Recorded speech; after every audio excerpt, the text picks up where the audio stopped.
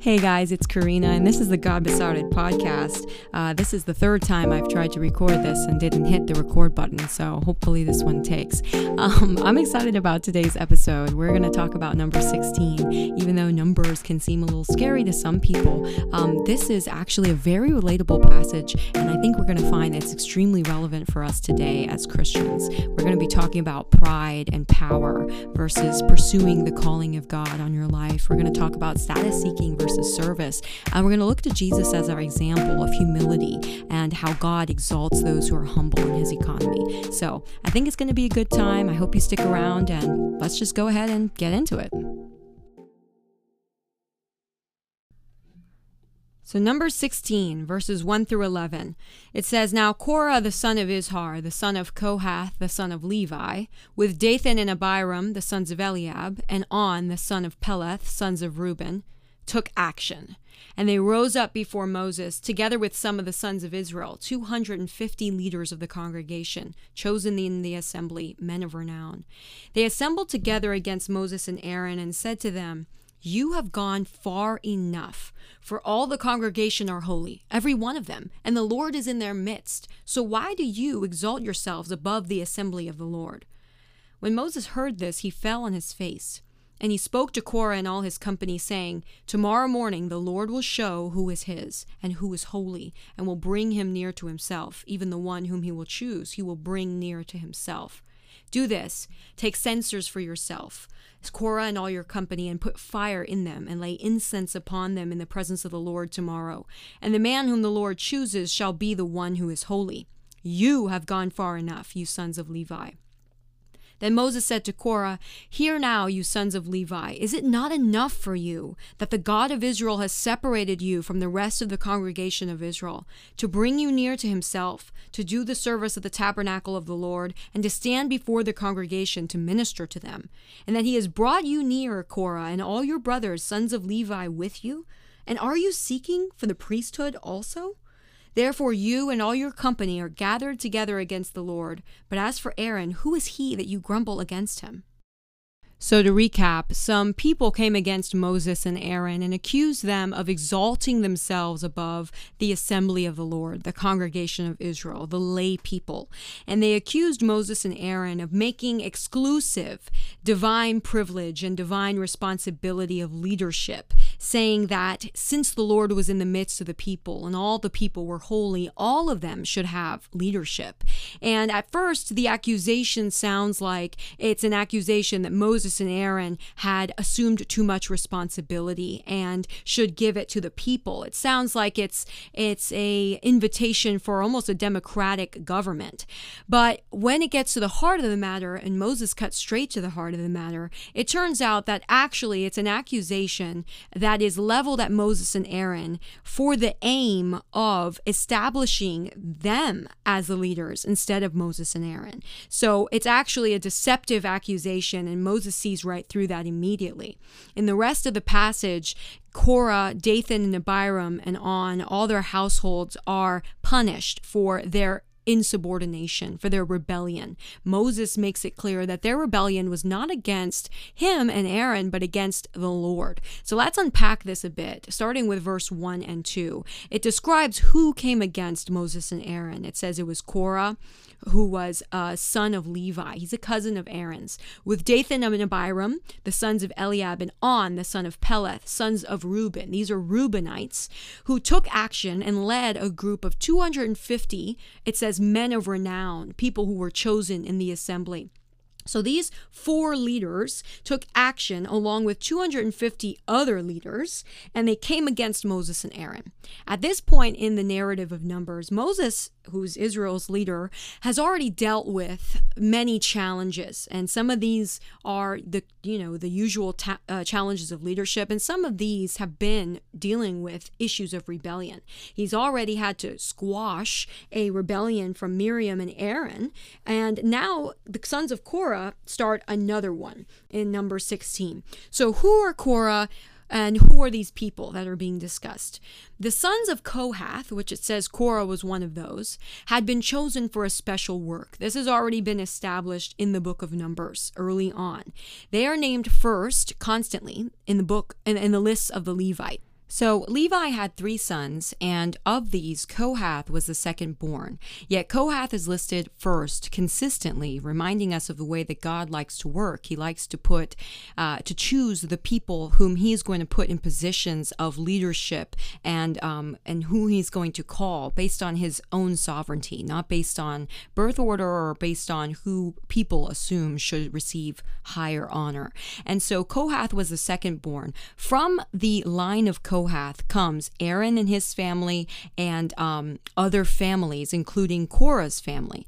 Now, of these sons, Aaron and his family are the only Levites chosen to be priests. They're the only ones who can intercede for the people. In Numbers 4, it's a description of the family of Korah's responsibility in the economy of God at this time. And they had the very high honor of transporting the holy objects of the tabernacle as Israel traveled. So Aaron and his family, being chosen for the special duty of priesthood, they would carefully cover each object in the tabernacle, including the Ark of the Covenant, so that the sons of Korah, or Korah's family, I should say, was able to transport these objects to their next location and would not touch it and die. And if you need a reminder of how important it was to transport these holy objects, you need look no further than the infamous story of Uzzah during David's day, while David was king, who died when he touched the ark. He reached out to steady it as they were carrying the ark to Jerusalem and perished on the spot. And the reason for that was that they were carrying the ark improperly, and it demonstrated a lack of reverence on their part. But the point is to drive it home that the work that the Kohathites, including Korah's family, had was very important. Although they were not the priestly family, they had the very, very high honor of caring for and transporting the holiest objects in Israel's worship service and in the tabernacle. And so the sons of Kohath, and Korah specifically, who leads this rebellion, they had been chosen for special work, but it wasn't enough for them. Korah and the Reubenites, Dan, Abiram, and On, who accompanied him, and also the 250 leaders who accompanied them, they accused Moses and Aaron of exalting themselves. But Moses saw straight through this, and like I said before, he cut straight to the heart of the matter. In verse 10 of number 16, he says that they had gathered against the Lord. He cuts straight to the heart of the matter and says that their problem was not with Moses and Aaron and their leadership, but their problem at bottom was a problem with God and his sovereignty. No one gets promoted without God allowing it. And every person who's in a position of influence or power was chosen by God to be there. He is the only one who humbles and who exalts. Moses, we know from from Exodus 3, hadn't even wanted to accept the leadership of God's people. He stuttered his way through 5 excuses why he did not want to be the leader of God's people. And that's how we know that he was the right man for the job. His reaction to this accusation was to fall on his face and to say that he was going to let the Lord reveal who was his. And that's the difference between status seekers and servant leaders. When we lash out at people for overlooking us, we are not looking hard enough at our feelings of being slighted. If we looked harder, we'd see that our problem is not with people at bottom. Our problem is with God. And so the question for us today from this passage, I think, is where are we dissatisfied? Where is what we've been given, the calling and the gifts and the special place of honor and the blessings that we've been given, not enough for us? Where are we wanting more than what God has promised us? Where are we, quote unquote, desiring the priesthood? It may be specifically wanting what someone else has or just something that you don't have. And so the question to ask is it not enough for us? All the blessings that God has given us, or are we seeking the priesthood also? I think a good parallel passage to contrast the difference between seeking status and seeking influence and power out of pride and being a servant and being willing to be used however God wants to use us is Philippians 2. In Philippians 2, Paul famously tells the Philippians to mimic the humility of the Savior in a hymn, a very important Christological hymn that starts in verse 5 of Ephesians 2. But before he gets there, he lovingly ultimately tells them that he wants to see them reach their full potential of unity and love, being united in the Spirit, intent on one purpose. And in verse 3, he says, Do nothing from selfish ambition or conceit, but in humility count others more significant than yourselves. Let each of you look not only to his own interests, but also to the interests of others. And then in verse 5, he uses Christ as the example for this humility. He says, Have this mind among yourselves, which is yours in Christ Jesus, who, though he was in the form of God, did not count equality with God a thing to be grasped, but emptied himself by taking the form of a servant, being born in the likeness of men. And being found in human form, he humbled himself by becoming obedient to the point of death, even death on a cross. Therefore, God has highly exalted him and bestowed on him the name that is above every name, so that the name of Jesus every knee should bow in heaven and on earth and under the earth, and every tongue confess that Jesus Christ is Lord, to the glory of God the Father. And then he's going to go on to say, Therefore, work out your salvation. And then in verse 14, do all things without grumbling or disputing. This passage is so important, I think, as a corollary to number 16, because it describes the dichotomy between selfish ambition, between status seeking, and being servant-hearted. And it just shows sharply the distinction between what God exalts in his economy and what man exalts in his own flesh. For first question we have to ask is, what is selfish ambition? A good example of selfish ambition is the Tower of Babel. It is literally seeking to advance yourself, to make yourself great, to build an empire for yourself at the expense of or without regard to God's purposes for you. In Romans 1:17, Paul uses the same word about some preachers who were seeking to preach Christ out of selfish ambition. What a heinous idea. But he says basically that although he was imprisoned, they were preaching Christ out of selfish ambition, seeking to cause him distress. They thought that Paul was like them. They thought that if he saw them preaching Christ and having success in ministry while he was locked up, that it would bring him distress. But he says in that passage that as long as Christ is preached, as long as the truth of the gospel gets out there, he's content. He has no problem with who's preaching it. He didn't have a superiority complex or a need to be at the front of that mission. He was going to be exactly where God placed him. And if that was in prison, then that was in prison. In the Gospels, James and John are another example. There's a famous instance in which they come up to Jesus and they request to be seated at his right and left hand in the kingdom of God. And Jesus replies that if they wanted to be exalted this way, they would have to be willing to drink the cup that he was going to drink, i.e., to suffer and die. And they said that they were willing. Jesus prophesies that they would indeed drink this cup, and they were martyred.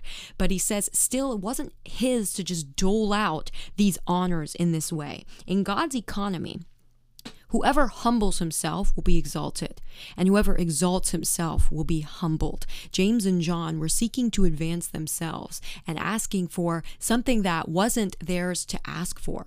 God does not honor people who honor themselves.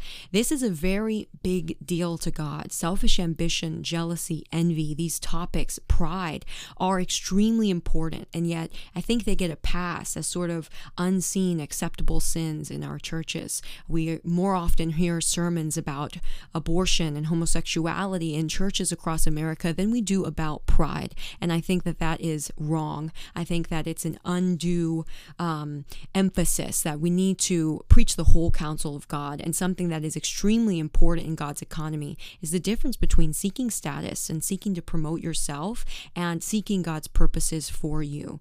Selfish ambition, status seeking, looking for power and influence like Korah and his company did in Numbers 16, is the complete antithesis to God's heart in the scriptures. And we don't have to look any further than this example of Jesus in Philippians 2. Jesus, who was the only one deserving of highest honor, chose instead to humiliate himself. I mean, I think people understand that Jesus stooped to come down to earth, that Jesus went out of his way to be a savior for mankind, but I don't think we properly think of it often enough as a deep and thorough humiliation for the Son of God who possessed equal divine privileges and equality with God, to stoop so far as to be taking on human flesh. The frailty of human flesh is completely a humiliation and a condescension for the Savior of the world to do that. And yet he is our example of serving. He chose to serve us, and as a result, God highly exalted him. James in chapter 3 of his epistle says, "For where jealousy and selfish ambition exist, there is disorder and every evil thing." If these are issues in your heart in any way, and I'm speaking to myself as much as to whoever's listening, jealousy and selfish ambition are not things to shove under the rug. They are not things to leave unaddressed, because where those things exist, James says, there's disorder and every evil thing. He talks about selfish ambition as springing from demonic wisdom, from natural worldly wisdom. And this is, I think, the point. This world is like Korah. In Philippians 2, Paul is going to continue his commands. After telling them to be like Christ and to serve like Christ, he's going to say, do all things without grumbling or disputing. Now, scholars are kind of divided on whether this is referencing grumbling and disputing at God or at people. And I think the best answer is that it's both. It can be both, because they both make sense in context.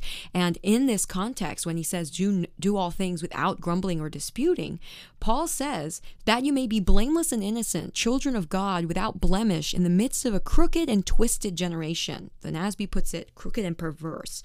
This is language from Deuteronomy 32, which is spoken about the wilderness generation, the generation that we are talking about in this passage in number 16. And so this world is crooked and perverse. This world is like Korah and his cohort of men who came against Moses and Aaron. This world would do anything for power, for status, for influence. James says this is natural wisdom, worldly wisdom. Living by selfish ambition, by the desire to promote yourself, is not how God operates. In God's economy, the people who are exalted are those who suffer on behalf of others and for the sake of the gospel, for God. And so Paul's command is that we are not to be like Korah, that we shine as lights in the world, and we are to emulate Jesus's humility, that's the way to be exalted, and that is what God has called us to. So we've talked about a lot of things, but coming back to really, I think the core point is that Korah and his cohort, these Reubenites who were leaders in the congregation, and these 250, it says, chosen men of renown, all of these people had high positions in God's economy. They were servants, at least Korah's family, were servants of the most holy objects in worship to the most holy God. Without them, Israel could not have properly worshipped God. They had been chosen above the oldest sons of Levi to be these servants. And although they were not priests, they still had a very important role to play. And so they were chosen for this purpose, but it was not enough for them. They wanted the priesthood also. And I think that it's such an important thing to talk about and think about often, is that serving is what's exalted in the kingdom of God. In our flesh, we tend to exalt leaders, and I'm putting quote marks up, leaders, people who are in front, people who are at the podium, people who have blue check marks on their social media pages, people who are looked at. But God chooses who he wills to be servants, and he often chooses those whom the world deems as unworthy, those whom the world deems as dishonorable even, and not worthy of being at the front. He chooses those people whose hearts are humble before him. And so we should not forget the quintessential example of this, and that's Jesus, that God appointed the one who was worthy to receive glory over all to get that glory. But the road to the glory was to be humiliated, was to suffer, was to serve, and to even die for sins he did not commit. Now, in the case of Korah and his family, Dathan and Abiram and their families, the judgment for their pride was extremely severe. The earth swallowed them up whole and closed over them. And that is a severe and very somber warning to us that selfish ambition and pride have no place in God's economy. God opposes the proud. That means he stands against those who are prideful. He actively works against those who are prideful. And so I think the question is for us, are we more interested in service or in status seeking? Are we more interested in promoting ourselves and pushing for the purpose that we have for ourselves, which is putting ourselves at the front, at the forefront, seeking status and influence and power in worldly terms? Or are we more interested in pursuing God's calling for our lives? I have to constantly remind myself that I do not want to miss God's best for my life, that God forbid that I should live as though I know better than God, that my idea of what will bring me joy and satisfaction is better than what God has for me. And we have to look again no further than the example of Jesus. In God's economy, those who humble themselves are those who will be exalted. And so just a final word of encouragement here.